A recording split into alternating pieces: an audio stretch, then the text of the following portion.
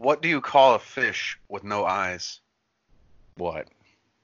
Fish. Mm.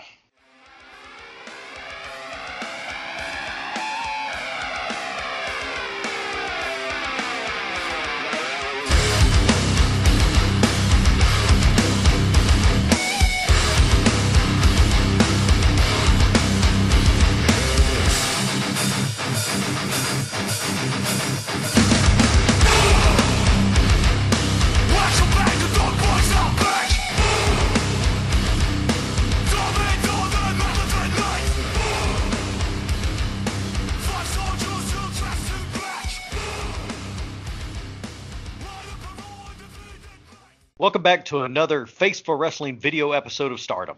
I'm Waldo, and I'm joined as ever by Matt I'm the Matt. and Dr. Brian. You had a lot to say today. As we continue our dive into Stardom and a little bit of butt analysis. Don't forget, you can check out our episodes of NWA Power on YouTube and our podcast channels over on iTunes and SoundCloud. We also have audio versions of our Stardom episodes on there as well, if you're like me and Matt and nearly working all the time. We've been encouraging our audience to like and subscribe and leave us a little bit of feedback. And now I give you a little bit of feedback. Matt, remember back on episode 3 where Starlight Kid had on a weird-looking submission hold? Yeah, it was like the upside-down headlock thing, right? Yeah, and we actually had somebody point out, Crash Boy on our YouTube page, in the comments section on that episode, pointed out that that submission hold is actually the Mutalok. Loads of appreciation to him for pointing that out, as we are always trying to learn more about wrestling. Yeah, hats off to you, Crash Boy. He also says this was referred to as the Emma Lock, but Matt would know more about that than I would. There was a wrestler named Emma who did a move. And it was amazing analysis right there, Matt. That's what I'm here for. So, Matt, how's it going? I'm good. How are you? Been looking for a new pet here lately, and I've been eyeing a Norwegian forest cat or a domesticated wolf. I'm not sure if my landlord would let that happen, but I'll let you know how that works out. Why are those the two options? Reasons. Reasons? Okay, fair enough. I don't know exactly what a Norwegian Forest cat? forest cat is. It's a cat that's as big as Ladybird. Oh, okay. That's a big cat. 2 things before we start today. First, we should probably mention that our recording schedule is a little wonky. This won't affect the episode releases, but it has more to do with behind the scenes. If you're curious and want to know more, we're using our NWA Power episodes to close the gaps on anything missing from the previous episodes and kind of explain why our recording is weird. And second, we ran across Twitter user at ANNPAN623161128 on the Twitter, and she, because I don't know if it's a he or she, does an anime-style artwork on Stardom and other Joshi wrestlers occasionally. Definitely worth a look, as I'm posting some of the pictures on here now. Nice. Strap in, Matt. Today, on November 23rd, 2018, we're heading over to Kodokuren Hall in Tokyo for a day show that kicked off at 11:30 with the opening bell for a 6-match card for what will likely be our longest episode yet. Ooh, moving on up. We have an opening handicap match, a singles for the Future of Stardom Championship, and 4 tag team matches. This arena sits somewhere in the ballpark of 1,900 to 2,000, depending on the setup, and appears to be decently filled, with a reported attendance of this show being around 960 people. Yeah, it's a pretty good crowd. If you were able to catch the Samurai TV broadcast of this show, one of the commentators would have been Bull Nakano. Bull Nakano from WWF fame? New Generation fame. New Generation. It also looks like this place is right behind the Tokyo Dome. Almost like how the old Astrodome is right behind the new Reliance Stadium. Is it still there? I thought it got destroyed. No, it was there when I went there for the Battle of the Piney Woods. Nobody uses it. Yeah, I think it's just used for conventions, but I thought they were in the process of, or maybe they're still talking about just trying to tear it down. When doing some research on this place, I saw that it was only about 220 meters, 721.8 feet away for us Americans, away from the closest Starfucks, which is probably why most of the Stardom roster loves this place so much. Have you seen their Twitter feeds?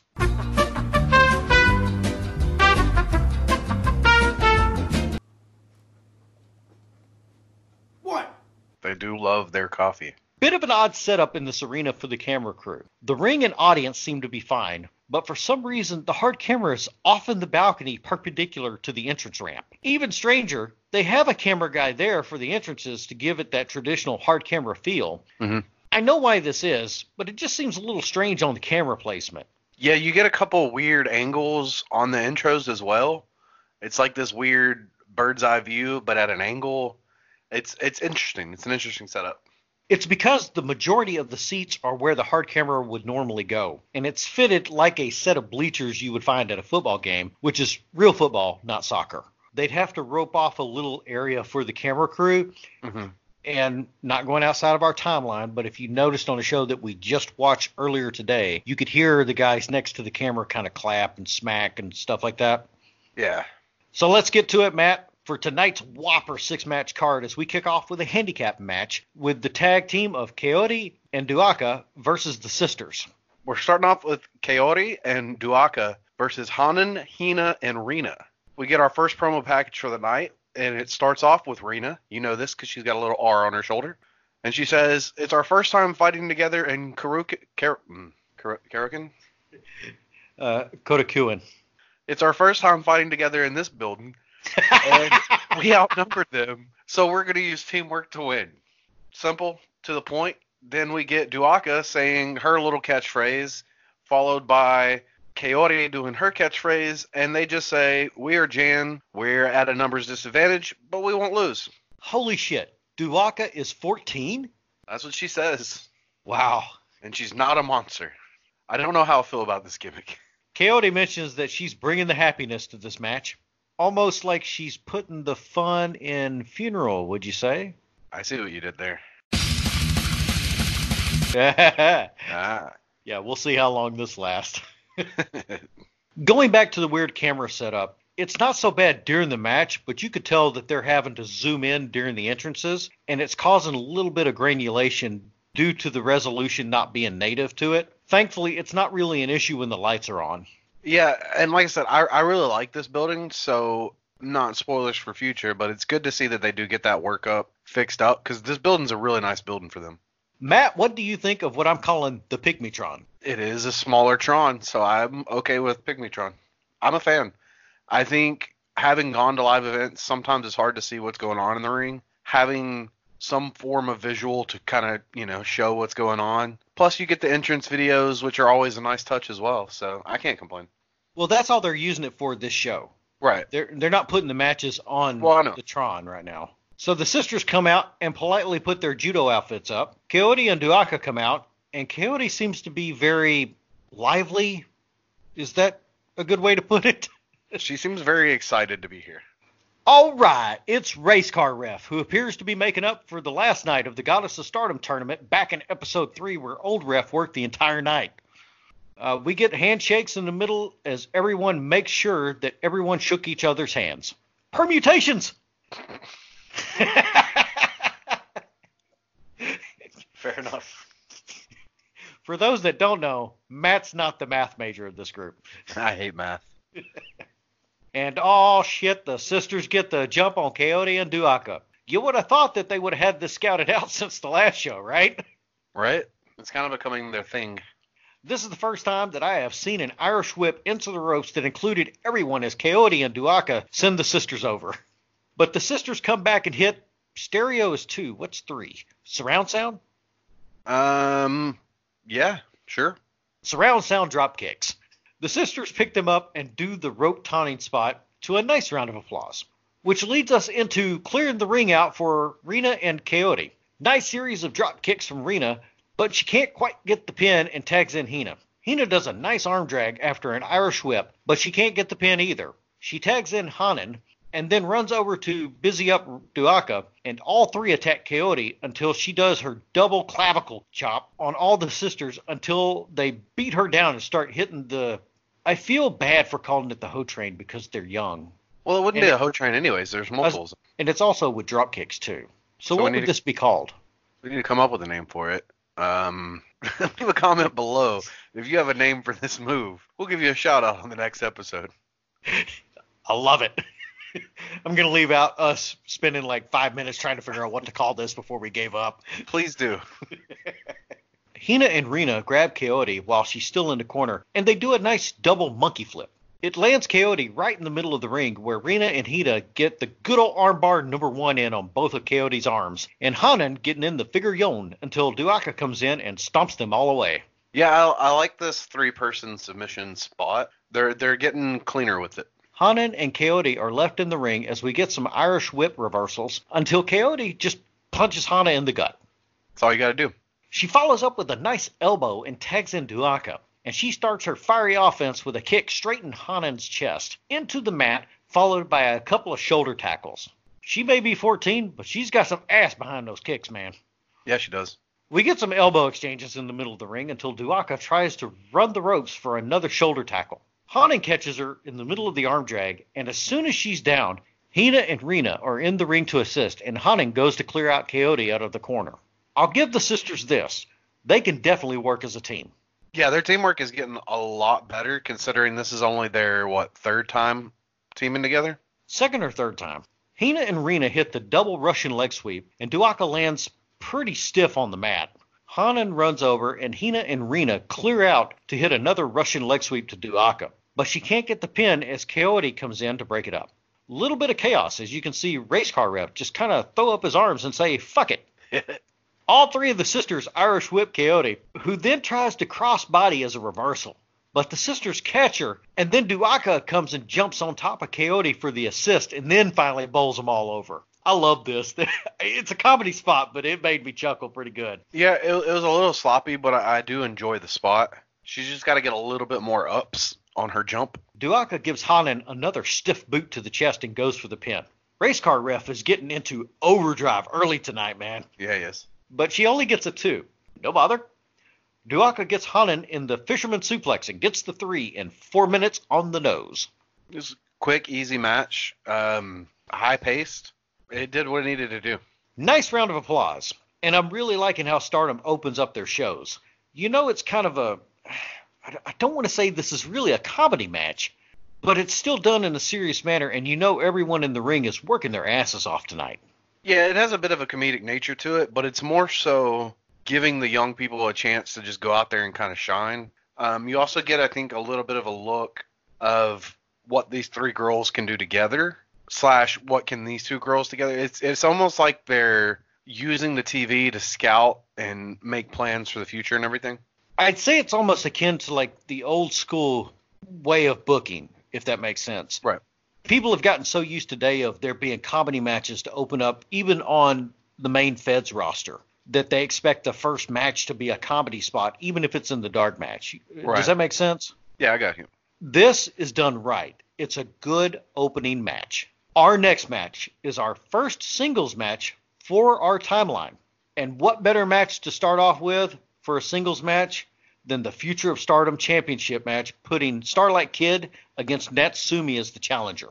Yeah, I've been looking forward to this one since she called her out in the last episode, and they did not disappoint. So correct me if I'm wrong, but the criteria for the Future of Stardom belt is anybody in their first 2 years of wrestling or anybody under the age of 20 are allowed to go for this title. You would be correct. And if you want to know more about that or any of the other belts that Stardom has, you can actually go back and catch our very first episode where I was working solo because Matt was dead that day. I was dead that day. And I don't want to say that they made this belt for Starlight, but she's been the only champion so far, correct? That would also be correct. Right. Bit of advice for those that are trying to get out of work for a day. Call in dead. It always works once. It at least works once. So what'd you think of Natsumi's promo, Matt? Again, this is a lot like the first promos of the night. It's simple, straight to the point. We get Natsumi saying, I'm taking Kid's belt. Then we get Starlight Kid saying, this is my 5th defense. We were tag partners. She's gotten better, but I've also gotten better. Let's go have a match. Natsumi is out first, and she has an entrance mask too. I want one. I want one of these masks. I also like that since she's paying heritage to like the lucha style and stuff, the fringe is green and red. I see what you did there. Yeah. Tacos. Something like that. As Starlight Kid's music hits, you could hear a single person in the audience just yell out, Natsumi! And she turns around and waves at them like they were a family member or something. Yeah, she seems so happy in that moment. I also have that note. It was just a really nice little moment of, hey, I'm going for my first title and people are happy to see me. I'm really, really happy to be here. I was actually wondering if it was Mary out there. You don't see her in the match until way later on. We'll get to that in a minute. Yeah, we'll get to that. I like how on every title defense, the Japanese Jack Tunney is out there and they have the participants pose for the photos. Yeah, I'm a big fan of this. It adds that big fight feel. More people, more companies should do this. The bell rings and we're off. Slight standoff into the collar and elbow lockup and some reversals with arm drags. Wrestling. Both of these ladies are well on their way to having a great career as they both know how to work the crowd in this standoff. Yeah, you get a good 30-second to minute-long burst of just straight chain wrestling. You can still see they're a little green, but there's going to be huge payoff in the future. They both go back to try again and start a pushing test of strength until Kid gets Natsumi in the ropes for the breakup. And then Kid just chops her on the way to run the ropes. Natsumi chases after her and gets in a nice shoulder tackle and puts in a backwards figure yon. Yeah, that's what I had it written down as a reverse figure four. I've never quite seen this one. I know we've said reverse figure four on this show before, but there is no other way to describe this move. I will say that it does look terrible in the sense that I would not want that put on me at all. No, I guess another way to look at it too, it's kind of a Boston Crab with the legs twisted up and the person laying down behind. I don't even know how you put this move on. It does not look pleasant. Kid finally makes the ropes and Natsumi lets go of it. Irish whip into the corner and Natsumi hits a corner splash. As she goes for it again, Kid runs out and responds with a drop kick and sends it straight into the 8166. But Natsumi does the most logical thing and moves. Can't hit me if I'm not there. And then she pulls Kid's feet out from under her. Another logical spot. Yeah, she's come a long way. I haven't really seen her much except for in the tag stuff where she didn't get to do a whole lot of stuff. She's got potential. Natsumi goes for a little bit of taunting as she is getting Kid tied up in the El Nudo. Yeah, she does kind of an inverted Nudo here to where normally they're on their stomach, but this time she's on her back and she's tied up into the ropes and gets a running drop kick, sliding drop kick that almost knocks her out of the ring, but it's really well placed. A failed 2 count sees us move into the torque wrench on Kid. I'm not really sure why Natsumi let go of this hold, actually. Kid didn't tap and she wasn't on the ropes. It was kind of weird. Yeah, it was a little weird. But Kid gets up and goes for the running schoolgirl. Natsumi gets out and rolls Kid into one as well. It looks like Natsumi is going for a Hurricanrana, but Kid catches her and they roll towards freedom as Natsumi manages to get in another El Nudo onto Kid. Instead of the drop kick, we get a couple of running stomps, which I thought was a nice change of pace for this. Yeah, she did kind of the same move twice, but she did them both completely different, including how she ended up getting Starlight back out of the tie-up, which was really nice. We get some nice reversals until Natsumi tries to suplex Kid. Kid, having none of it, DDTs Natsumi, and it made me wince, man. Yeah, I just have written down, damn, DDT. Kid is finally able to get up and get the 8166 on Natsumi. This is followed by a nice standing moonsault on top of Natsumi in the middle of the ring. Yeah, it looks good. I like this little combination of moves.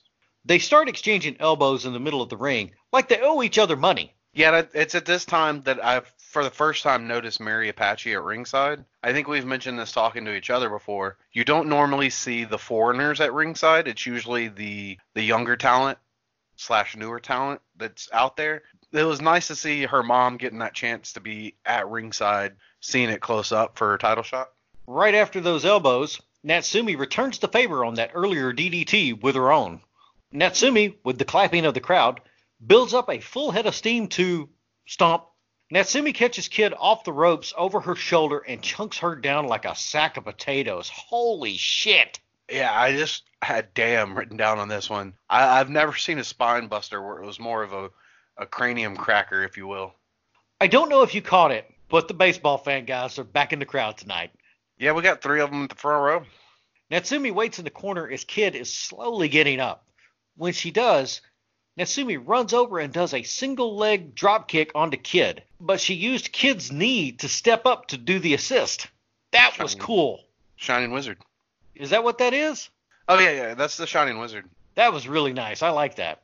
She then runs off the ropes, and Kid catches her in the upside-down scissors, and they roll it to a pin. I will never be this coordinated, Matt. Yeah, there's like 15 roll-ups in a row here in a span of 10 seconds. Like, I have problems putting my pants on in the morning. There's no way I could do this. No. Natsumi shows a little frustration and tries for it again, but Kid tries to reverse it. It's not happening. But what does happen is the rolling pin reversal, and race car ref is now into overdrive. Natsumi gets in some elbows and tries to run the ropes, but this time Kid chases her and gets in the drop kick. Kid goes over and hooks in possibly the most complex version of the fisherman suplex I've ever seen. This is the one where she tries to kind of put one leg over the other and then hook it in, right? Yeah. Yeah, and she struggles with it a little bit because I don't think she accounted for Natsumi's size compared to her, and it could have ended terribly. But it only makes it to a 2 99/100ths of a count. My goodness, this was close. It got the crowd into it. They bet that this might be the finish. Kid sets up Natsumi in the ropes so that she can go sit on her. I'm not sure what was going on here. Yeah, I think she was just kind of catching her breath for a second. But Natsumi dumps her off and gets her down with a drop toe hold and her own 2 99/100ths onto Kid. Natsumi straight picks up Kid to put her in the corner, and then follows this up with an impressive show of strength by getting her up into the Muscle Buster setup. But thankfully, Kid gets out of it. Yeah, she did not look to be in this setup very well. Kudos to Natsumi for having the strength to get her up there, but she was not positioned well for this move to effectively be pulled off. I have here, Kid runs over and hits a sweeping slam. It's what I've been calling the fisherman cutter. It's kind of the perfect plex, but instead of going over in a suplex, you do the swinging neck breaker. And this is where I noticed that a wild Mary Apache has appeared at ringside. Natsumi reverses an Irish whip into the corner and sends Kid over instead. She then charges Kid, and Kid pushes her over to the outside. I'm guessing the ladies were around 5 foot flat region for height, right? At best. It looked like it was a little difficult for Kid to get Natsumi up high enough for that. Yeah. But she had the strength to do it, too. Yeah, she's getting there. Kid gets in an elbow and lays Natsumi across the second rope. She goes up to the second turnbuckle and hits a beautiful stomp on Natsumi's back.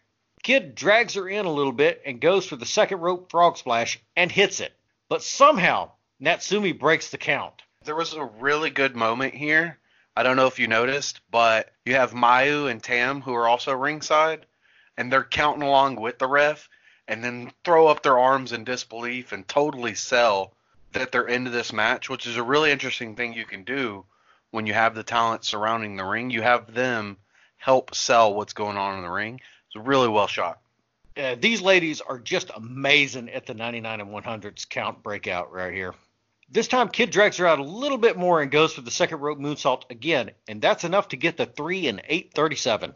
Yeah, this was a really good, quick-paced match. I liked everything about it. Then we get Japanese Jack Tunney back in the ring to present the belt and the trophy, at which time Starlight turns around to shake Natsumi's hand for the good job, but her stablemates have already cleared out of the ring, so she's left to celebrate on her own.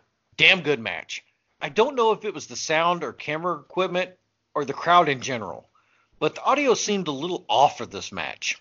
You could tell that they were well into the match. Now I'm talking about the audience. Right. But it sounded a little more muted than the last show. I would definitely watch these two ladies go at it again, and I look forward to seeing them get even better in the future.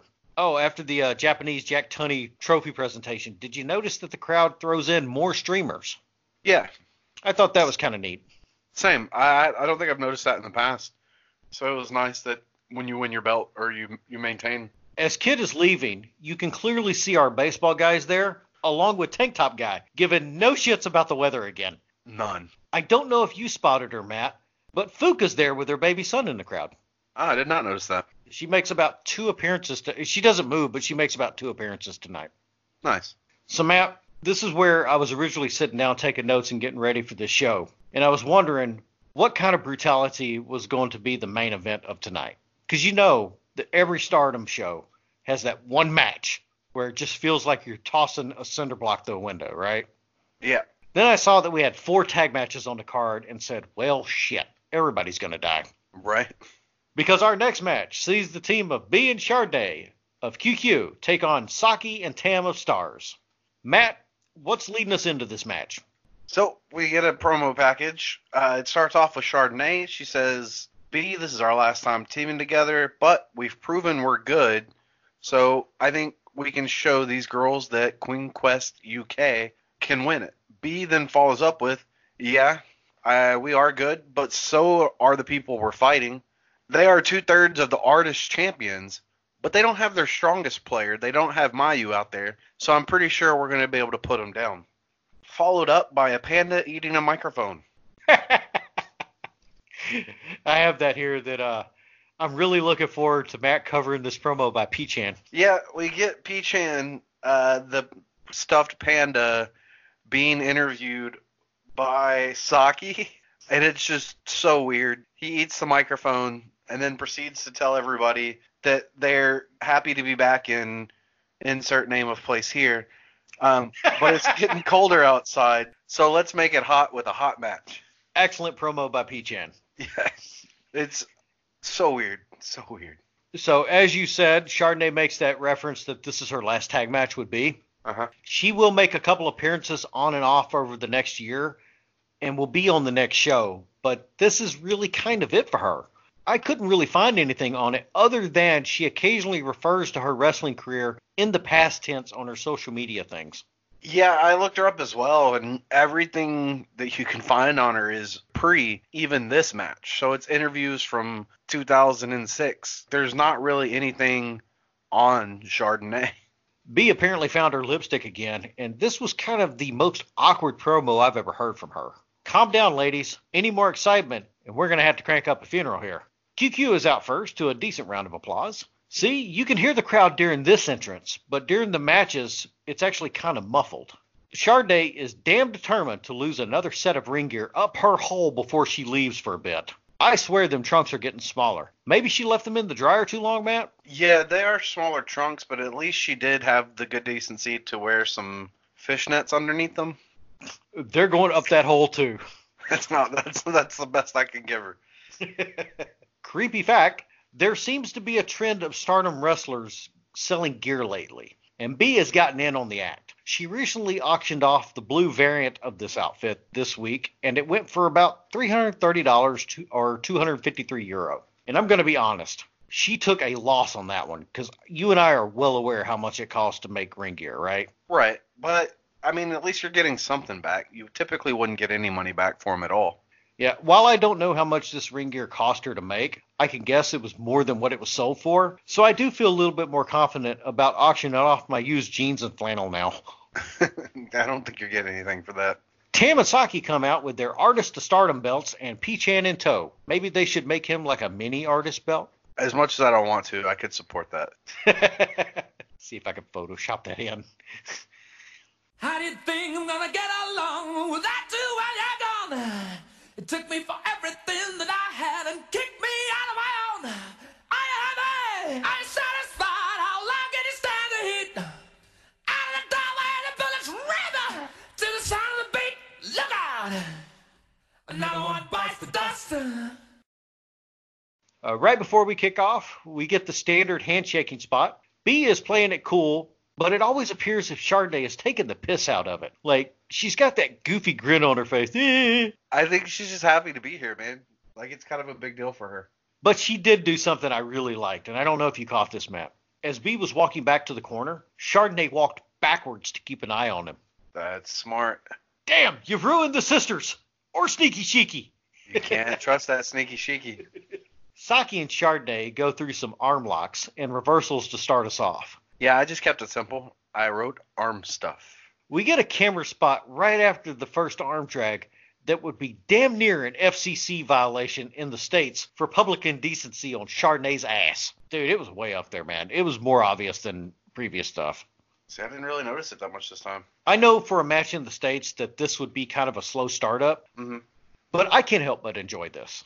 No, yeah, when you have four people who are known to just beat the shit out of people, a slow build is the way you want to go.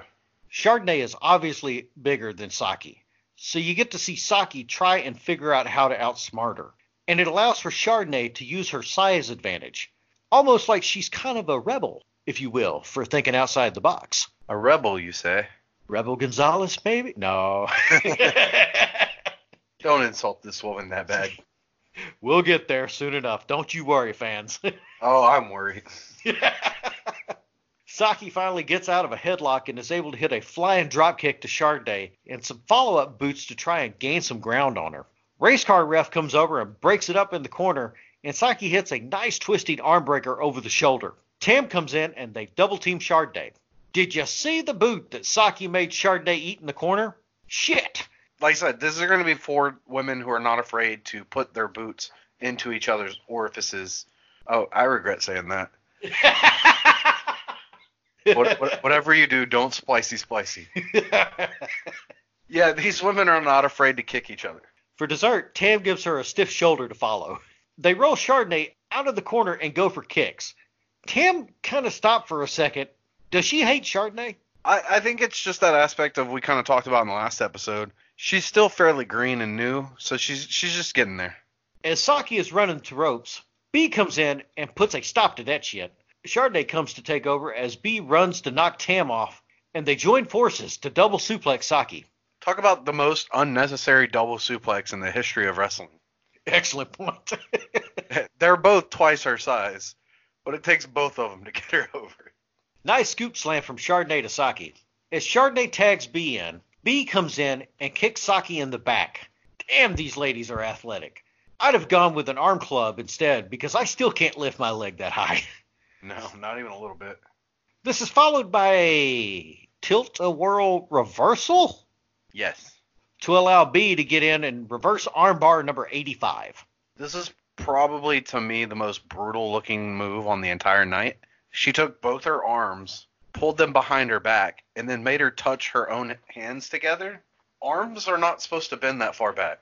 Yeah, I have that note right here that B transitions it to an arm puller with her knee in the back of Saki's head. Yeah, right in the spine. Now, just put a bullet in me and make it quick. That's all that I ask. How are you supposed to be giving yourself a high five behind your own back like that?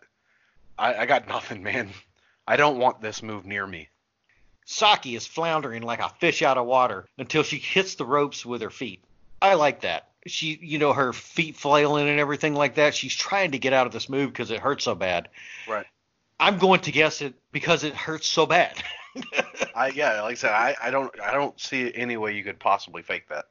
B does that nasty arm stomp onto Saki, the one across the elbow. Yeah. And then she throws Saki into the corner, but she's able to get up top and hit a Hurricanrana to B. It tosses B into the ropes, and Saki hits almost the B's knees to her. That's B's gimmick. You leave that alone. She's known to steal stuff. She plays it smart and immediately tags Tam in, who gets in a flying crossbody kick. Tam goes for a suplex, but Chardonnay breaks it up and they double team Tam. Tam is able to turn things around as she hits the reverse and regular DDT on them both this time. Yeah, it was nice to see it. I know they teased it during the tag league. It was nice to actually see it finally pulled off here. We get a setup right after this where Tam and B are trading dodges to kicks until Tam just kicks the lights out of B. Yeah. Somehow, B is able to stay on her feet and follow behind Tam as she runs the ropes and issues a receipt with change. Yeah, I just have B murders. Chardonnay comes in and tries to lift up Tam for a Samoan drop, I'm guessing is what she was going for there. No, I think they were setting up their DVD Death Valley Driver stomp combo in the corner. Couple of dodges, and Tam hits a freaking RKO out of nowhere. Yeah. Tam does the barrel roll tag to Saki. Now, what exactly is the advantage of this? Does this increase their measurable momentum over to the corner? I need to start trying this around the house whenever I'm trying to answer the phone before the answer machine picks up. Just roll everywhere you go. Yeah, oh crap, I need to get somewhere faster and just start rolling across the house. The only problem I have with this barrel roll is they'll do it like a foot away from where they're going. Like if you were doing it across the ring, maybe, but you're right there. Saki comes in and knocks B off of the apron in the other corner. And I actually felt bad for her. Did you see her sitting there from her last round in the ring? Yeah. This poor lady looked like she was mugged with waffles and tire irons. Solid gold. Go. Saki quickly turns around and hits a double underhook suplex to Chardonnay. And then another. And then another. For a 2 count. Chardonnay puts the business to Saki with a knee to the face. Even the crowd was gasping. Yeah, she's also trying to get those last stiff hits in before she goes back home. Saki gets set up over the shoulders for B to come in and do the top rope stomp, but Tam comes over to try and break it up. It allows Saki to be able to fall off and get Chardonnay into crucifix pin only for a 2 count. Saki and Tam take turns kicking Chardonnay in the ring as B must be out like a light outside. Right. As Tam puts Chardonnay down, Saki picks her up and goes for the double underhook suplex again, but Chardonnay ain't having it. So Saki muscles it into a double underhook pedigree. Wow. Drops her right on her face. Like, that was all forehead taking that impact. Good news, Matt. Go on. B's alive as she comes in to breaks up the pin. It's a good thing she is, because I don't think Chardonnay is at the moment. Tam is trying to contain her, but B takes her out and then straight punches or kicks in this case Saki's ticket. And we get the B's knees to lay Saki out. Yeah, I think this is the one, too, where she hit the knee and then extended the foot afterwards that made it just look that much more impactful. Chardonnay is finally to get up and set Saki up for the top rope stomp. But Tam is able to get in right at the last nanosecond to break this up. I'd almost say end this here.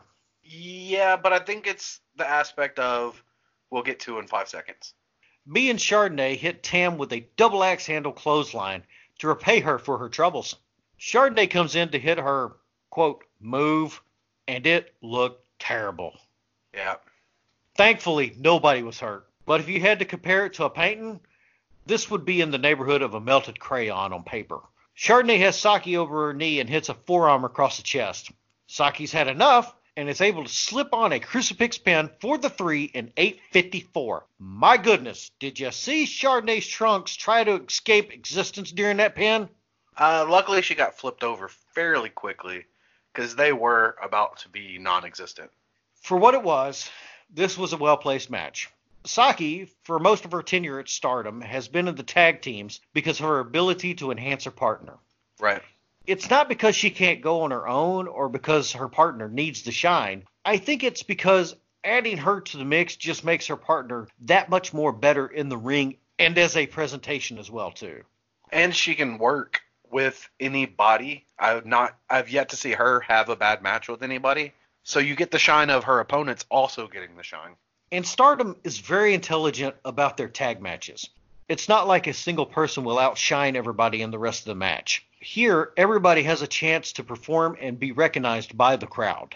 Yeah, and that's going back to what we were talking about. I think that with the DVD stomp combo that should have maybe ended the match, you also get that appeal of, oh man, they might win over, but instead you get Chardonnay doing the favors on her way out. So all 4 women have a chance to look great in this match.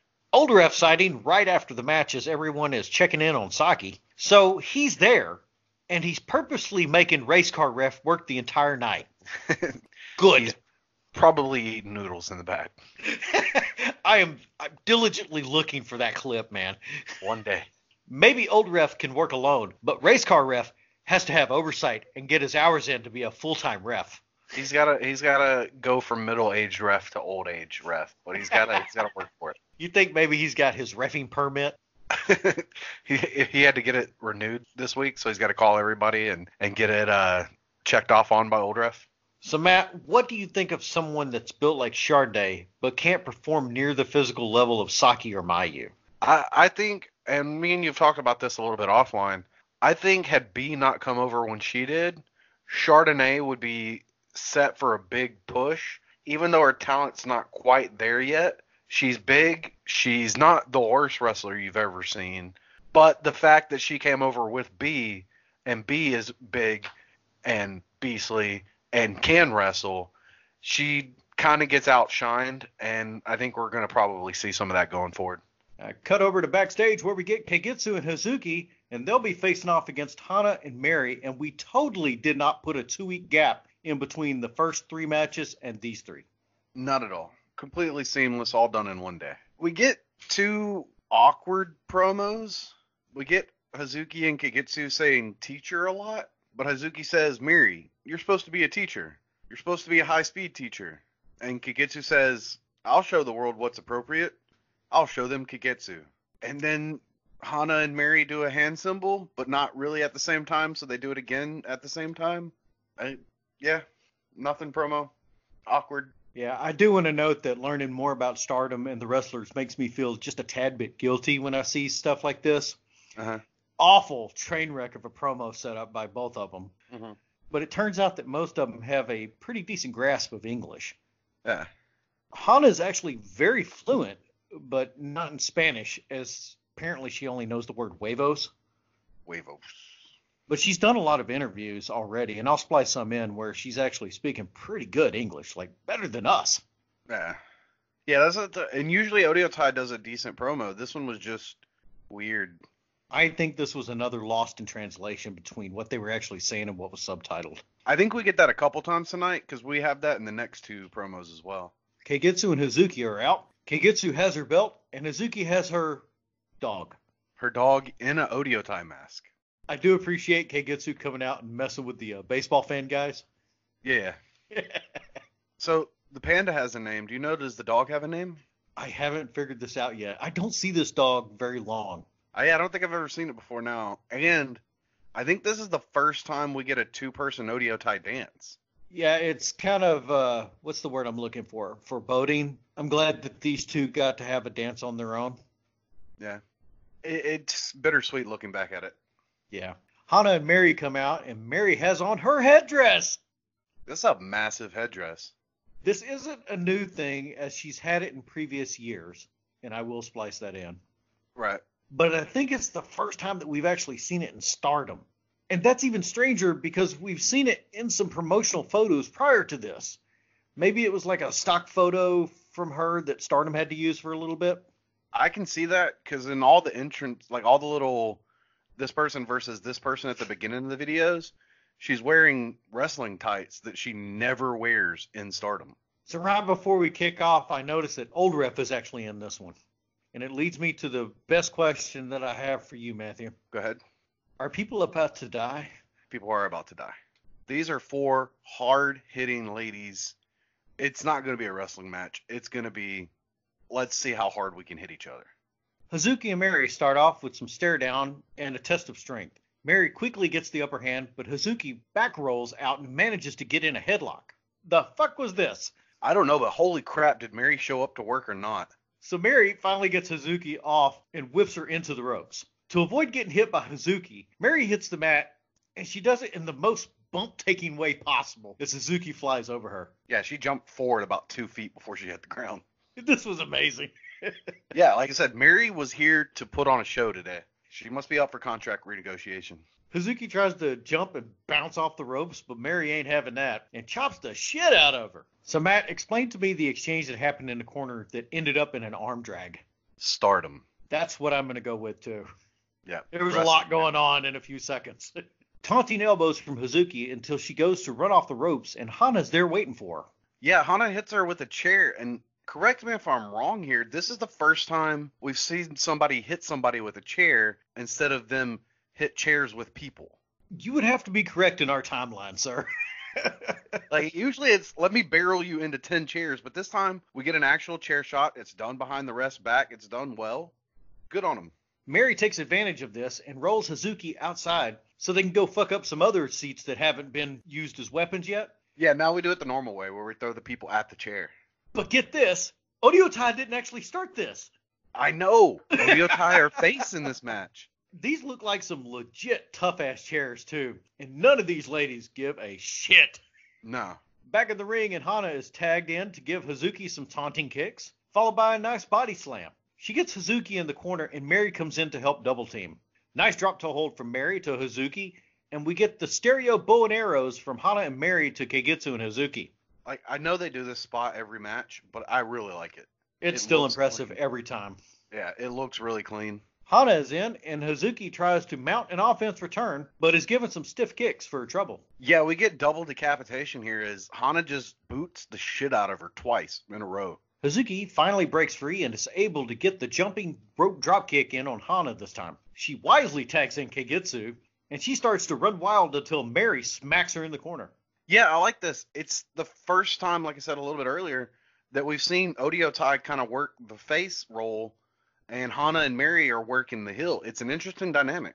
I don't know if this was a fake out or a small little slip, but Keigetsu looks like she's about to pull off Hazuki's corner rope jumping spot. Uh-huh. She stops on the first rope as Mary and Hana are looking on in confusion, and Keigetsu just drop kicks them from there. Yeah, it didn't seem like she quite got her footing as she landed on the first rope, but she recovered fairly well, so it was only like a split second that they had to wait for the drop kick. Nice corner splash followed by a suplex from Keigetsu to Hana, and then we get a who's the stiffest exchange in the middle between the two. Keigetsu tries to turn the tables on Hana by running the ropes, but Hana gets her in a submission. Matt, Yeah, I have it called a crucifix double armbar. moving on. I don't know what you call it. It looked really clean. Hazuki comes in and tries to break it up, but Mary fucks her out back into yesteryear as Hana is working over Keigetsu with some stiff kicks in the ropes. Keigetsu gets in her own submission variety on Hana in the middle, and Hana pulls a Keigetsu by lifting her out of it and suplexing her for the receipt. My goodness, these ladies are strong. Yeah, I think it was a guillotine that she had her in, and then just Hana just was like, no, I don't want to do this. It was very impressive. Bit of running back and forth in exchanges between Hana and Keigetsu until Keigetsu just kicks the shit out of Hana, putting both of them down and trying to get the tag in. Hazuki and Mary are now in and running towards each other as Hazuki drops down and baseball slides to a kick to the shins on Mary. Shit! Yeah, they're not holding anything back. Beautiful DDT from Hazuki to Mary, followed by Hazuki whipping Mary into the corner for a shoulder splash and setting up for the springboard drop kick from the outside. Hazuki tapes should be required watching when training to become a wrestler. Agreed, man. She tries to pin Mary, and she kicks out at 2. But instead of walking it off and looking confused, she goes straight into an armbar number 31. Yeah, this one was the crossface, right? You had a failed pin attempt. Don't just get up and be like, oh man, I didn't make it. No! Obviously Yeah. it was a failed pin attempt. Keep beating on her. Yeah, turn it into another move. Don't be surprised. Don't let your anger get in there. Just keep beating her up. Hazuki gets Mary up to try and work her over and whips her into the ropes. But Mary plows Hazuki over with her foot. As Hazuki is down, Mary locks in the figure quattro. This was a bit of an STF, right? It started out as a figure quattro and then turned into what looked like a transitional STF. Yeah, it was like the weirdest way to put on an STF ever. Keigetsu and Hana come in to clean house. Keigetsu is about to go outside the ring to chase Hana, but she spots Mary going up top and changes direction mid-flight to go fuck her off the top turnbuckle. Yeah, dude, like Keigetsu flew like a bullet straight into Mary here. Hana comes back in the ring and goes after Keigetsu, and it smoothly transitions into Keigetsu flying through the ropes to land on Mary outside.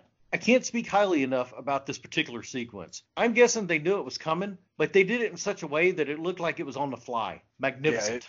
It was, I got nothing. It was just so beautiful. And I think this is the first match involving Odio-Tai where they didn't start the outside of the ring business both times. Yeah. Back in the ring, and we get Hana trying to whip Hazuki into the corner, but she decided to fly outside. There is absolutely no fear in these ladies. No, I love this. Keigetsu flew like a bullet. Hazuki flies like a slightly more graceful bullet. And I didn't see any of them check to see if someone was there to catch them or not. No, just pray. Even the crowd was a little confused by this. Mm-hmm. Hazuki and Keigetsu look to be going to fly outside again for the stereo dives, but Hana stops Keigetsu with a chair, while Mary just uses her girth to stop Hazuki. Her girth is as good as a chair. I have here, holy shit, Mary does a barrel roll flip from the apron to the floor.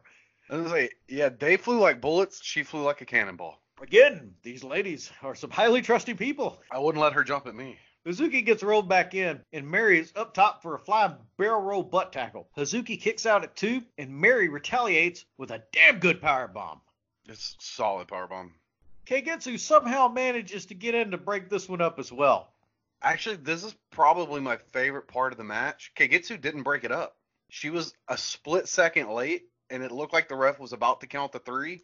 If you watch Hazuki's face, she's watching for Keigetsu, and when she realizes Keigetsu's not going to make it in time, she actually kicked out at the very last second. Hana's busy trying to get Keigetsu back outside the ring, and Mary is yelling across the ring that she's ready for something, and they do the stereo boots to Hazuki's back. Did you see Mary try and work the crowd with jumping? Yeah, This made me chuckle. it's a bit amusing. I want to see you do this in like a store or something. I'm no earthquake. Yes, earthquake reference. Put it splicey.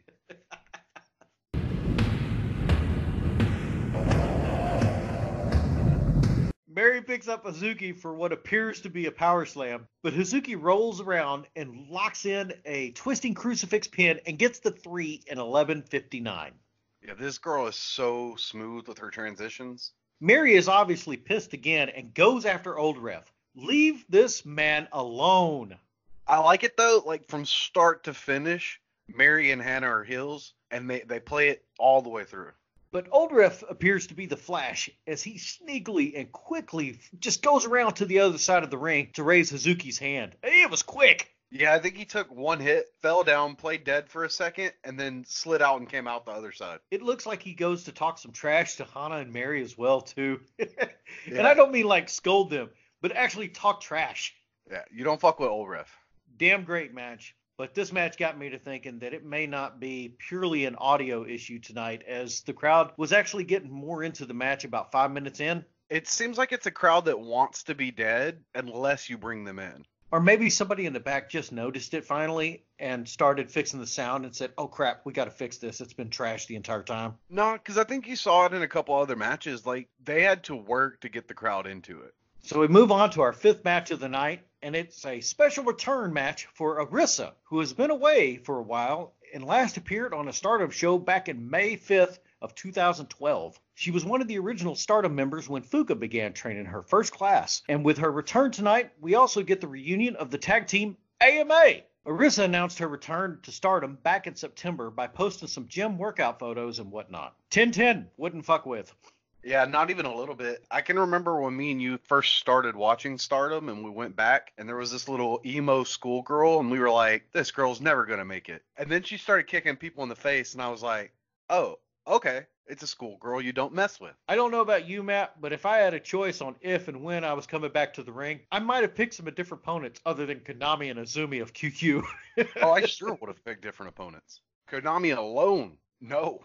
All right, Matt, so give us the promos.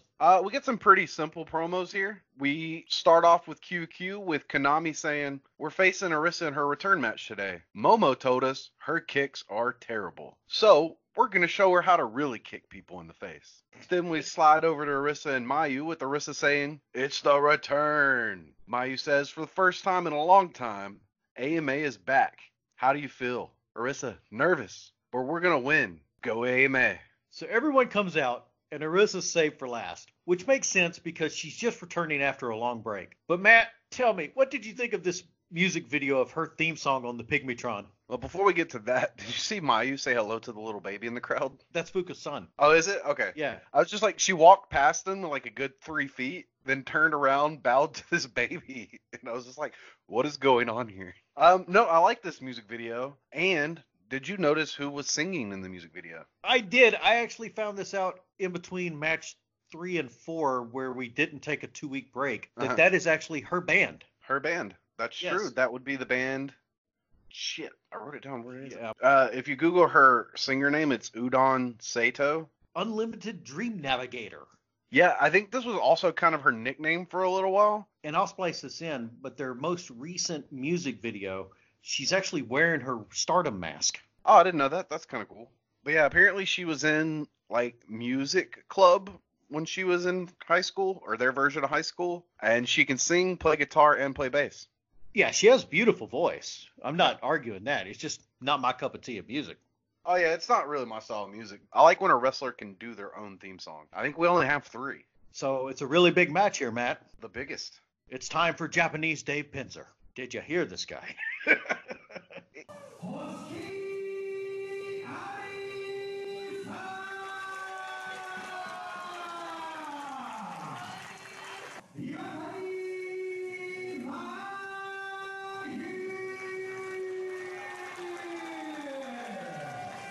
I tend to skip past the intros, but I like when he talks.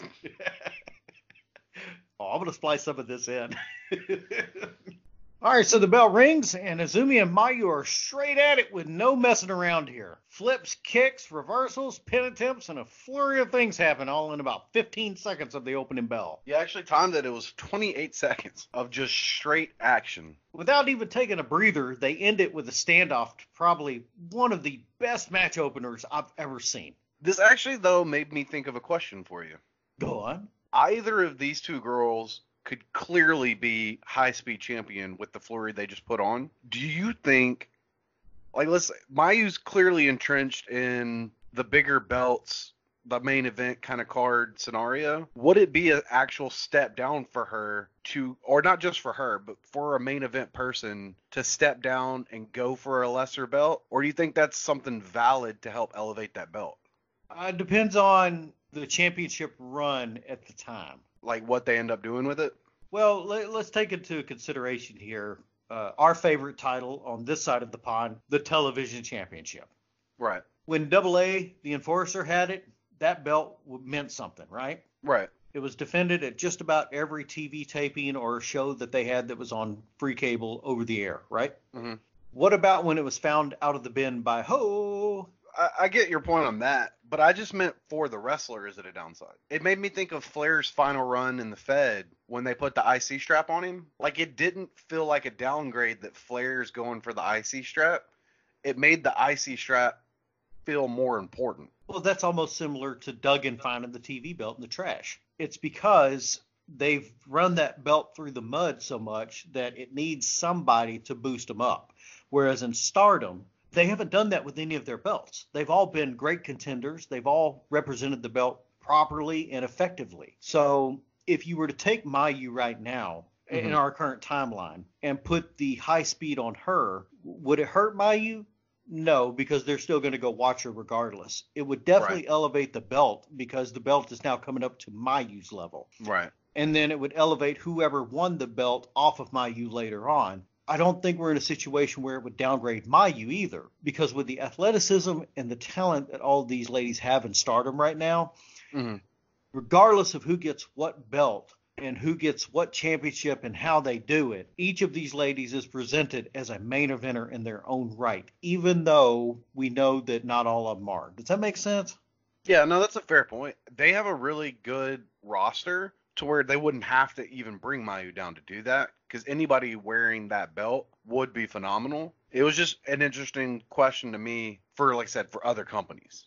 Yeah, we get a little bit of the reverse of that here in the States, or where I'm currently at right now, where you have a title or a championship that should be revered as top notch, but you have it on somebody that is Well, I think a lot of times in the States, they try to make the title make the person. They don't realize that a person can make a title.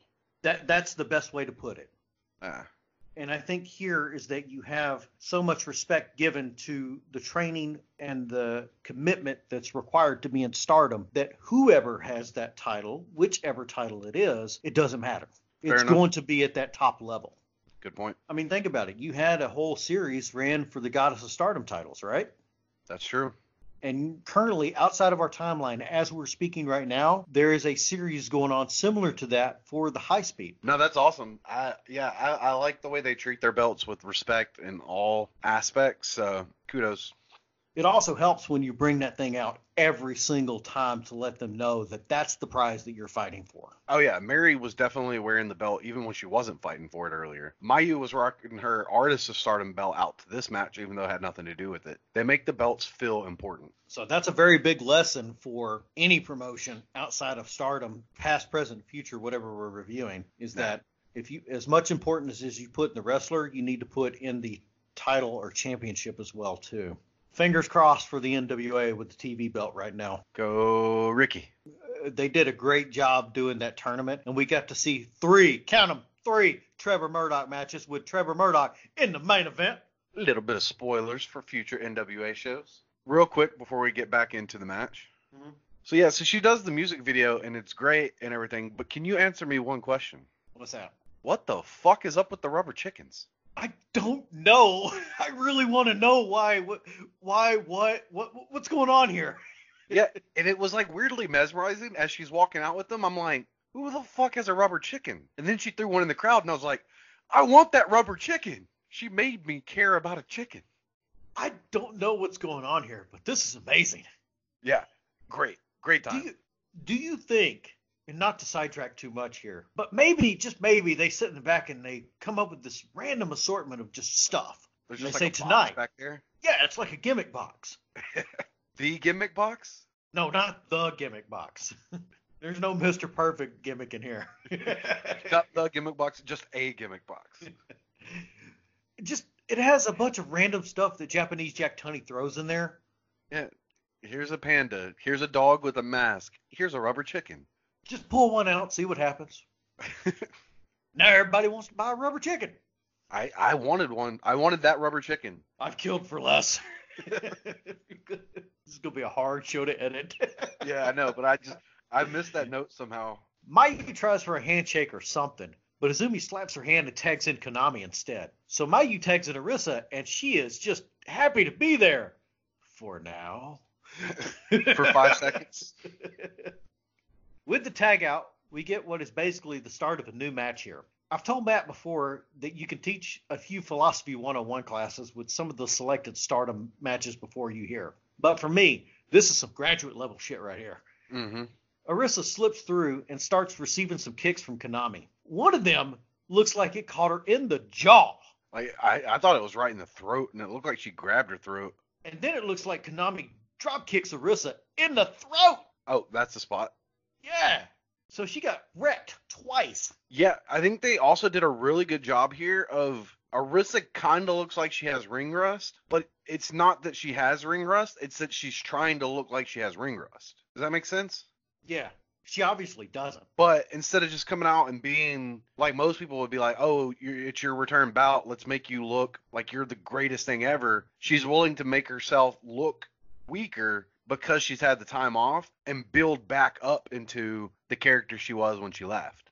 Konami starts to hit the ropes, but Mayu gets a back kick in to stop her and then runs into Nakazumi off the apron. Hold on now. Something's not right here.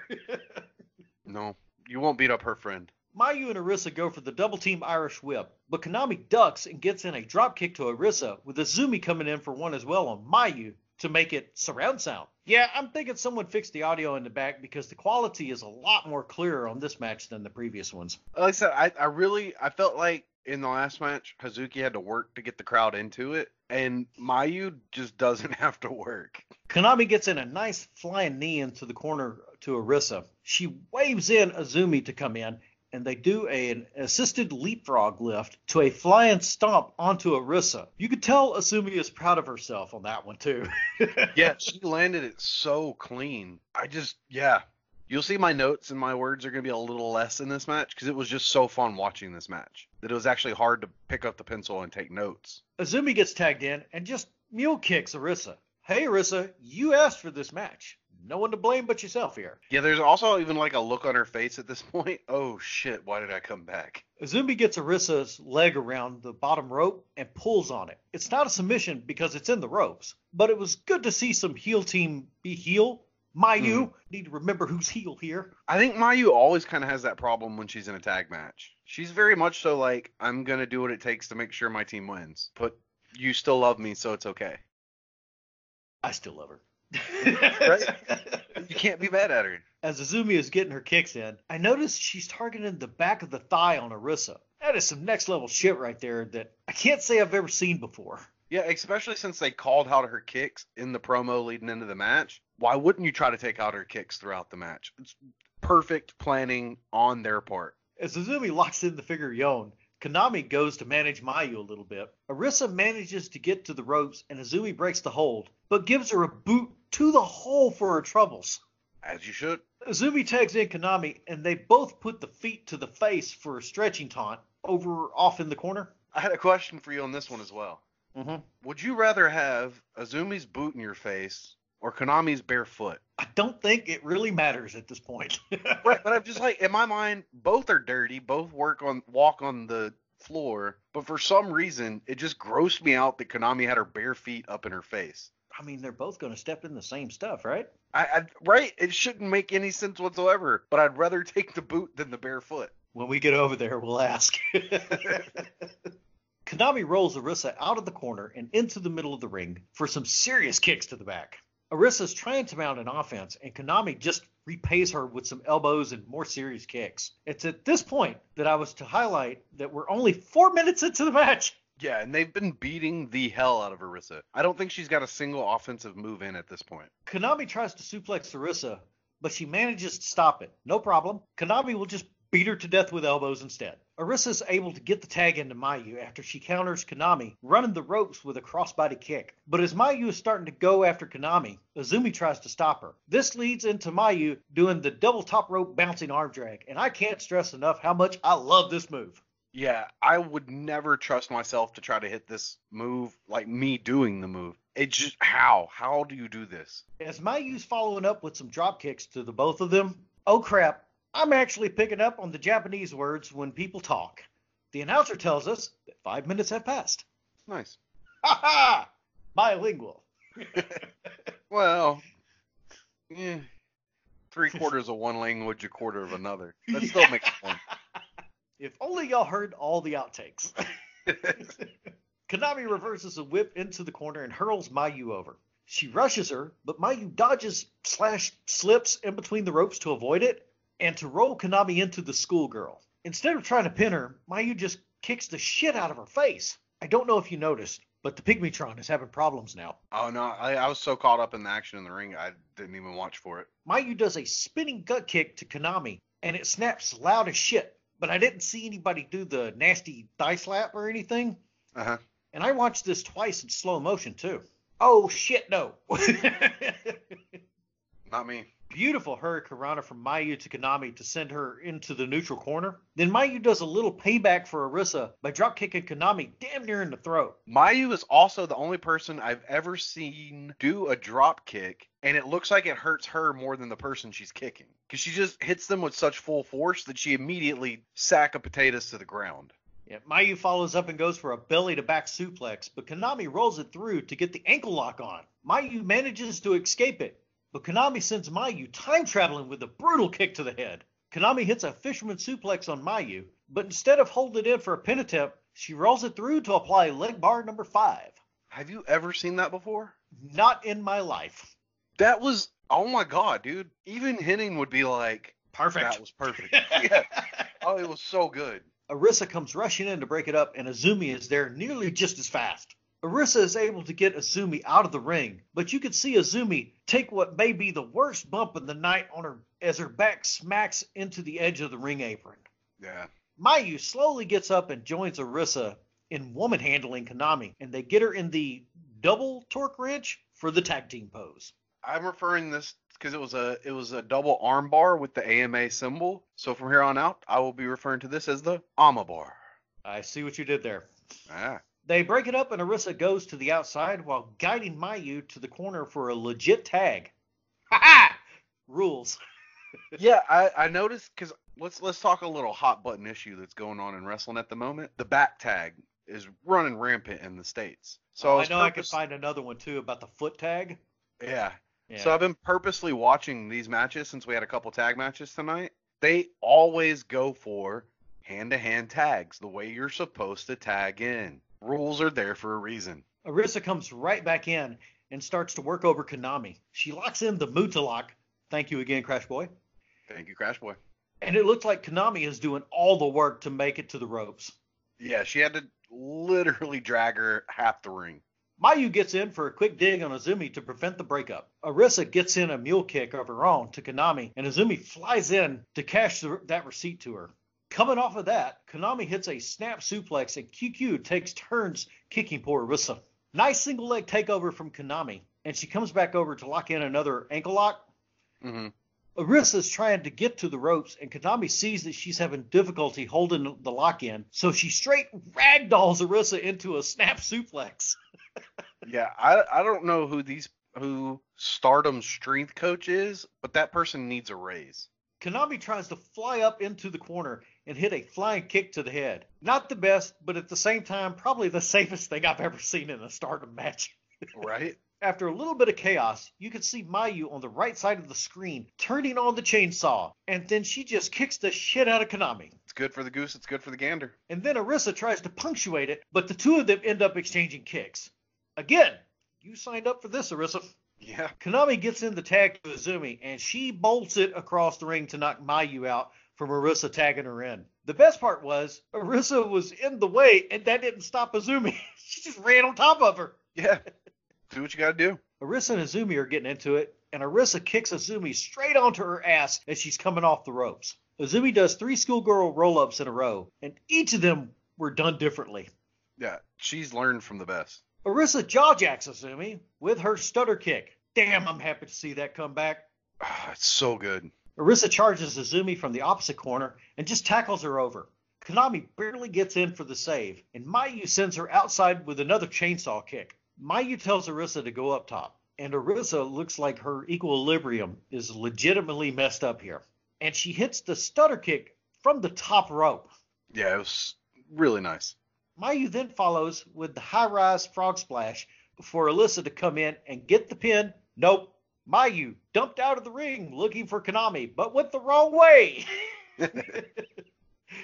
She should have known where she was. Mayu was the one to bury the body over there. She got distracted. But this allows Arisa to hit the most beautiful stutter kick in the middle of the ring to Azumi for the actual 3 in 14:01 for an amazing 13-star match. Yeah, this is for a return match, man. They told a story. It was all just beautiful. This match was well-paced. It was fast and easygoing all at the same time. There were a lot of serious moves and some chain wrestling going on. But in 14 minutes, all 4 of these ladies made it worth every second without being in there too much or too little, with the same amount going on at any given point. This particular match is one that needs to be studied for pacing, delivery, and crowd involvement. And while the moves were all hard-hitting, most everything in this match was pretty basic if you were to look at the moveset. But these ladies are so proficient with their wrestling that they can make reading the phone book in the middle of the ring appear to be a 5-star match. It's good to see Arisa back and with the Stars full-time now, too. Yeah, and you get a Stardom staple here where it really didn't matter who won or lost the match. All 4 people came out of this looking super strong. So Arisa's been away for a while, right? Yep. You think maybe all that time away was spent trying to perfect her stutter kick? Either that or starting her singing career. What else is this stutter kick called? The Brazilian kick. You think maybe she went to Brazil to study the stutter kick more?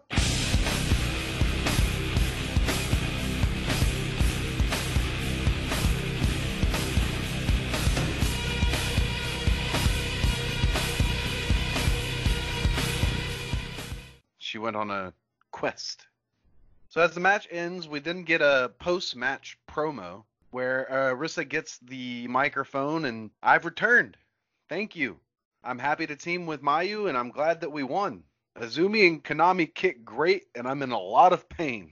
But I hit him back just as hard, and I'll try my hardest to get even better as we go forward. And since we won this match, I feel comfortable asking Mayu to allow me to join Stars. So Mayu gets the microphone, does her patented scream the name of the arena and say hello, and works the crowd a little bit before saying, "You're back, but you weren't as good as when you left, so you're going to have to do better. But I'm down with you joining Stars. We just have to find out how Tam feels about it." Tam gets the microphone and says, "No, you can't join. You only won because of Mayu." They get in a little bit of argument back and forth, and Tam says, "See, how can you join when you're being so disrespectful?" So Arisa bows down in the middle of the ring and says, "Tam, please let me join." Tam says no. Mayu gets back on the microphone to kind of put an end to the argument and says, "How about we let the customers decide? Everybody that wants Arisa to join Stars, raise your hand on the count of 3. 1, 2, 3. But before allowing anybody to actually raise their hand, she says, "Hey, it looks like the crowd says yes. You're in. We'll talk to Tam backstage about it. Congratulations and welcome back." So we have Arisa officially joining Stars on her return match. It's been a hell of an afternoon for these fans, and we finally made it to the main event. It's the long-awaited Goddess of Stardom title shot for Momo and Utami from their victory at the Goddess of Stardom tournament. And they face off against the current champions of Jungle Kyona and Netsuko. Matt, lead us into this rightful main event. So we start off with a promo package from Momo and Utami, with Utami saying, "Today we challenge for the belts. I debuted 3 months ago, and with Momo, I'm sure we're going to win these titles." Momo says, "Yep, we're going to the record books. We're going to win." Then we get the Jan intros. They do their typical, "I'm the warrior queen of this, I'll mow you down, blah, blah, blah, blah," Jan intros. Spicy, spicy. Jan then says, "We are the 14th Goddesses of Stardom champions, and this is our first title defense. We've been off for the past 2 weeks, and I've been super nervous. We're fighting Utami, and she wants our belts, and she's used to winning. But not today, because today I want to win too. Isn't that right, Natsuko?" Natsuko has a little bit of a weird stutter here where she's like, "Yep." Then obviously Jungle wants her to say more, so she says, "We'll use teamwork to beat you." And that's the end of the weird promo. Yes, this promo was all over the place, and I have a challenge for our audience here. I used a stopwatch to capture how fast Jungle was talking. In the comments, tell me how many words per minute do you think Jungle can do? I think this is the first show we've seen where they use the backstage music and build-up, and I love it.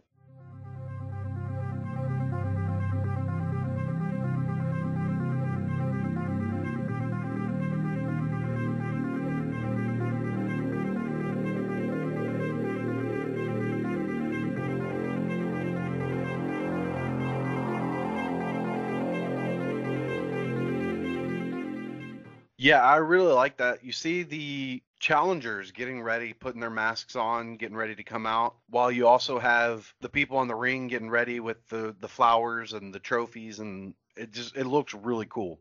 You can tell these two are taking it very seriously, and it's about to be a barn burner. Yeah. It's the little things, but I'm happy to see that both teams are kept separate on the camera. I know that the backstage area is a bit crowded, and Stardom goes the extra mile to ensure the highest levels of kayfabe here. Yeah, they do a really good job. Like I said, you see them backstage, but even though in your brain, you know they have to be in the same area, the way it's filmed, it doesn't look like they're in the same area. Jan does not do their usual walk around the ring as they are ready to get this started. We get a well-deserved match opening with flower presentation included. As they're passing everything out, Old Ref has taken his rightful place as head official for the night. Once the surplus of streamers are out of the way, Old Ref starts it off, and we have Momo and Natsuko in the ring. Yeah, I really like at the beginning of this, when they go to do the handshake, Jan kind of looks like they're going out there for the handshake. Utami goes to get the handshake, but Momo pulls her back and won't let her do it. Ooh, I wonder what this could mean. Ooh. Collar and elbow lock up into some wrist lock reversals and then some trading of leg and headlocks. It may be considered slow to the usual American fan, but these two are not missing a single beat, and you'd think they were amateur wrestling prior to this. Yeah.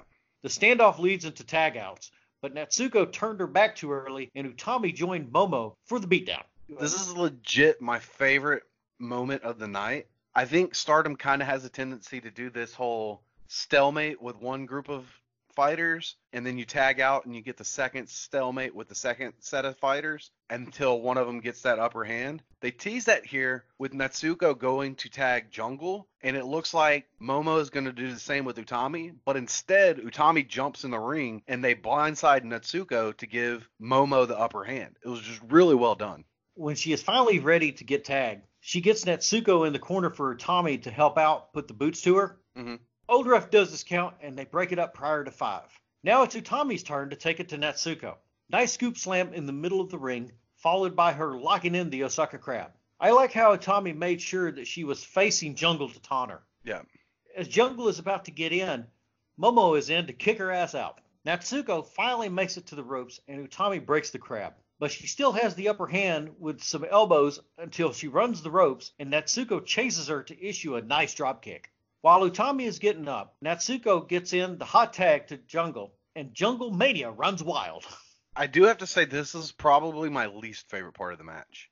I think since the tournament, they've been hinting at this whole Jungle versus Utami, like who's actually more badass. I don't think Natsuko should have knocked Utami down before getting the tag into Jan.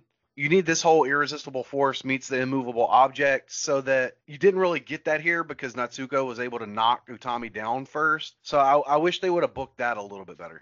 I will say that out of this, you could tell that Jungle is a very stout lady. Yeah. Jungle gets Utami in the corner and hits a nice splash. But as she goes for it again, Momo flies in with a dropkick. Natsuko is trying to get Old Ref to break it up, but the QQ team is setting Jungle up for a suplex. But Jungle ain't having it, and suplexes the both of them. With ease. It's still impressive every time I see it. Yeah. And it gets a rightful round of applause.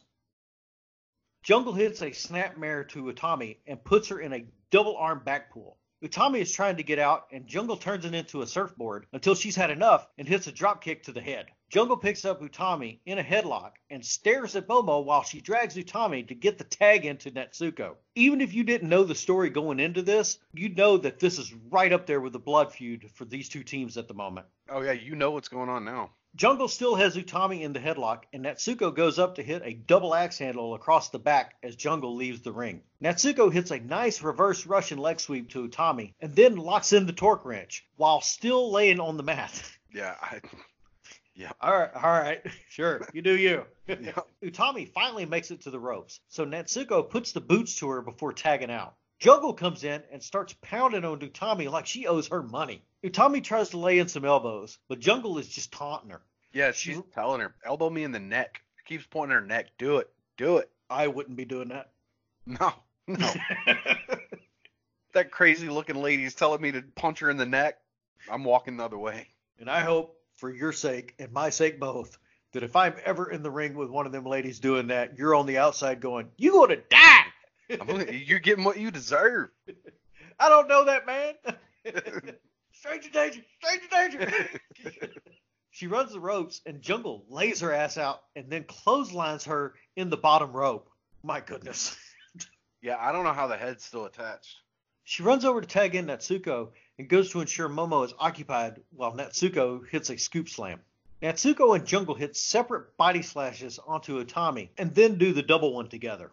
Utami catches Natsuko in an arm drag off the ropes and hits a side Russian leg sweep so she can get a tag into Momo. Momo comes in and straight away goes for the top rope dropkick.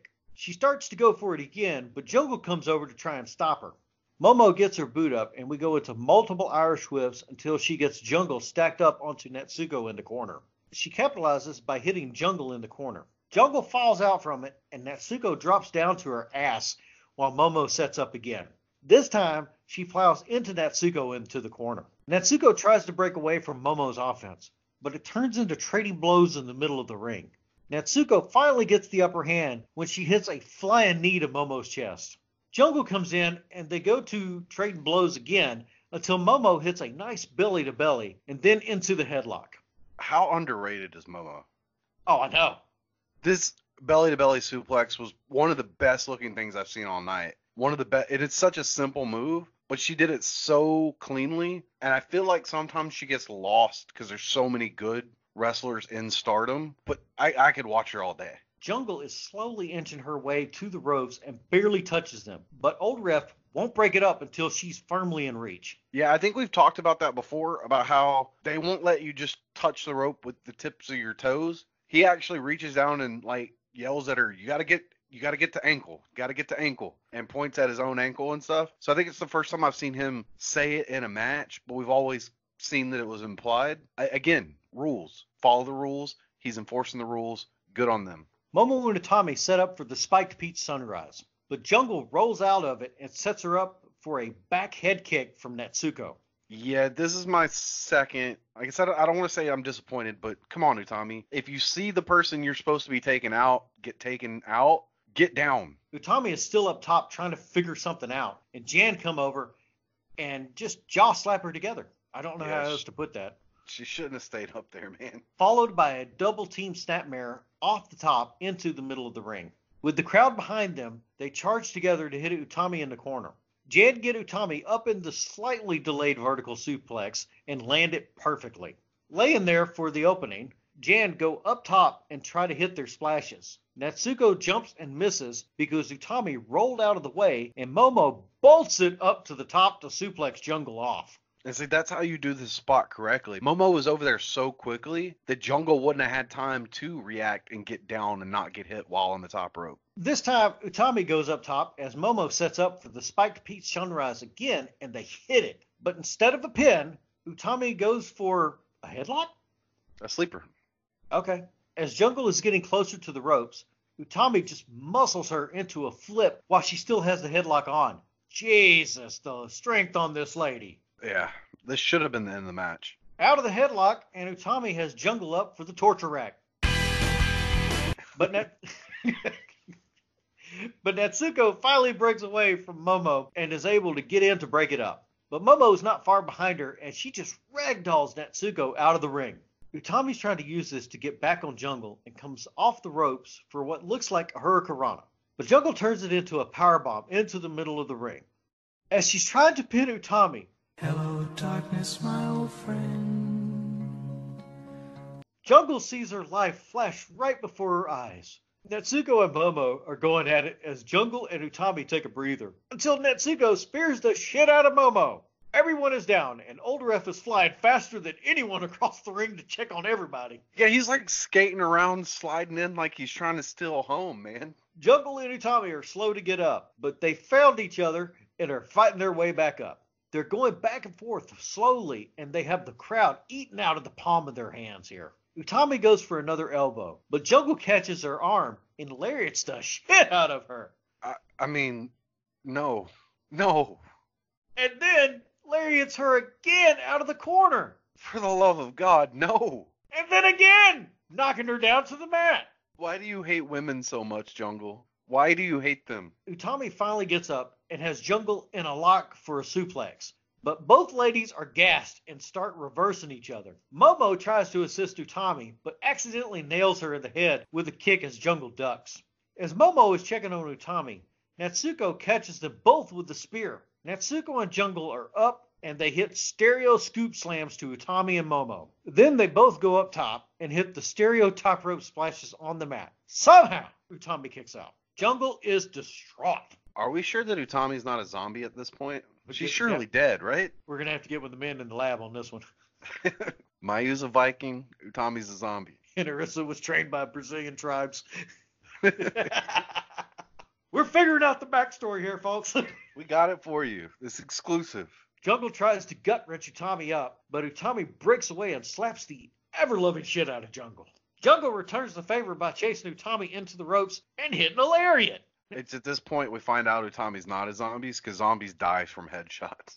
Natsuko is Johnny on the spot with catching Utami into a spinning rock bottom. What is this? Yes. All right. We've seen her do it before, and I would love to know the name of this. It was kind of a fall-away slam setup into a rock bottom. This time, Jungle does gut wrench Utami up into a powerbomb. Momo breaks it up, and Jungle is beyond frustrated now. Yeah, I got Jungle power bombs and the emphasis on the power, man. She just straight deadlifts her off the ground into this just spike power bomb, man. It was beautiful. Natsuko tries to help, but Momo catches her with the flying knees off the second turnbuckle. And then Jungle and Momo try to assassinate each other until Momo catches Jungle in a double underhook German suplex for Utami to come in and gut wrench Jungle into her own German suplex. And Jungle kicks out at the Stardom 2 and 99/100ths. Yeah, this German was just like the power bomb. It was all Utami, man. I think she even carried Jungle around a little bit before actually hitting the move. But finally, Utami gets Jungle in what looks like the torture rack, but turns it into a full 360 spinning powerbomb for the 3 in 2009, making Momo and Utami the 15th Goddess of Stardom champions. Holy shit. I have to ask again, have you ever seen a torture rack spinning spike powerbomb before? Luger wishes he could do this. He needs to learn. Go back or come forward in time, learn this, and finally beat Yoko. I mean, not with this move. Not with this move. No, with that move. With this move? I want to see this. Lab. Put it in the lab. Utami and Momo hug it out in the ring. These ladies are gassed. The crowd is gassed. And I am gassed. Not Old Ref, though. He's good. No, he's good. Japanese Jack Tunney comes in and presents the belts to the new champions and their trophy. And Old Ref, doing what he does best, gets the new champions straight for the photos. Take it away, Matt. So, yeah, after the belts and the new champions get the love that they deserve, I think all companies need to take a lesson here. This is how you present your new champions. Love it. We get a promo from Momo, who calls for a mic and says, "We're the new champs. Utami, you're a fucking beast. Say some words." I might be paraphrasing a little bit. Utami says, "I've been here for 3 months, and I have a belt, and I'm glad it was with Momo. Jungle, we beat you tonight in a tag match, but let's do this again in a singles match." Side note, I couldn't agree more. I want to see these two girls go in a single match, and I'll watch this match 5 times in a row, and I won't care. Well, have I got some good news for you? Not next show, but it's coming. Yes. Jungle responds with, "This is not the end, but we want those tag belts back. Right, Natsuko? We want to do it again." Natsuko gets a mic and says, "Jungle, I followed behind you every step, but from here on out, I'm a singles wrestler. And you should also be a singles wrestler and chase your dream." So we get a little bit of a breakup. Big things coming in the future. Ooh. Then we go back to Utami, who says, "Thanks for the support. I'm a champ now, so I've earned the right to say this. I want to join Queen's Quest." Momo says, "Of course, I'm down with that. But first we have to ask the leader, Azumi." Azumi gets the microphone and says, "I'm the commander." I didn't know this was a thing. Is Azumi in charge of Q's Q? Are you going to argue with her? Fair enough. Exactly. She says, "I'm the commander, and it's because I'm commander that you guys won tonight. But I'm not going to decide. I'm going to let the fans decide." We actually get a loud response from the crowd this time. Azumi says, "There you have it. Welcome to Queen's Quest." Utami then says, "From now on, I'm QQ, so let's end this night QQ style." So Azumi and Momo take a couple seconds to show her how to actually do that. One thing that I'd like to add is that Jungle and Natsuko waited to start their little storyline until after Utami and Momo had a proper chance to celebrate in the ring. Yeah, you give their moment, then you can get the not feud, but you can further whatever's going on in Jan, and then you get to go back to the feel-good moment of Utami finally joining QQ. This match was amazing, and it makes it very difficult for me to pick match of the night.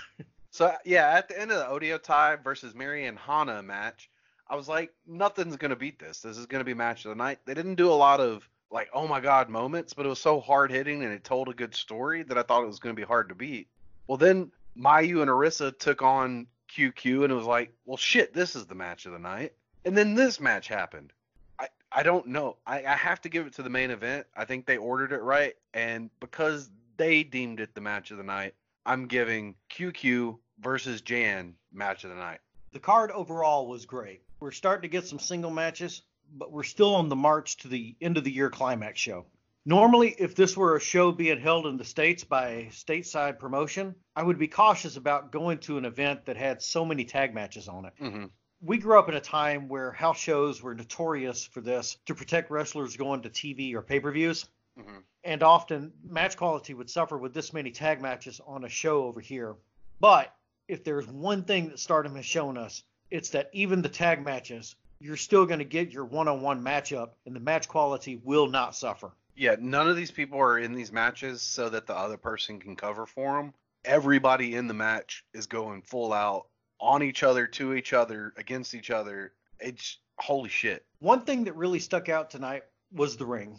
You brought up in a previous episode that the ring over at Hakata Star Lanes was a bit bouncier, kind of like an old-style southern bumping ring. Yeah. But this ring here seems tough as shit and to be the exact opposite of what we've seen and is very unforgiving. It also has a really good sound when you land that move properly. It's a good ring. I'm hoping that sometime in the near future, Stardom can be a little bit more consistent on the rings and such. Mm-hmm.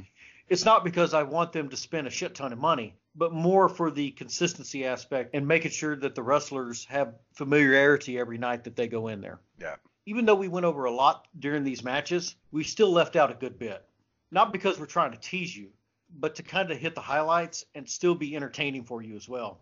As always, we would like to recommend to our viewers/listeners to go over and spend the 920 yen a month at stardom-world.com. As much as we could do to hype these matches and provide some English commentary, watching the match by itself is even better. Yeah, I definitely agree with that 100%. So we heard my match of the night. What's your match of the night? I'm going to have to go with AMA versus QQ. I can see that. We got to see the return of Arisa and the AMA tag team put back together again, and that will be pivotal going off into the future from here on out. It's Fair point. And with the match of the night out of the way, we go to the ever coveted Hill of the Week. This week, I actually have a tie because we had a lot of tag team matches. I actually have to give it to Hana and Mary, who managed to out-heel Odio Tai and make them faces for once. Good on you, girls. Waldo, who's your Hill of the Night? Flair. Just for reasons. Cuz. That's it for me, Waldo. And I'm the Matt. And Dr. Bride here at the Face for Wrestling podcast. Check out our episodes on YouTube and in audio format on SoundCloud and iTunes. You can follow us on the Twitter at Face for Wrestling and on Facebook at facebook.com/Face for Wrestling. Our Stardom episodes drop every month on the 9th, as usual, with our audio episodes covering NWA Power on the 24th. Thanks for watching, and remember, we're saving wrestling one mullet at a time.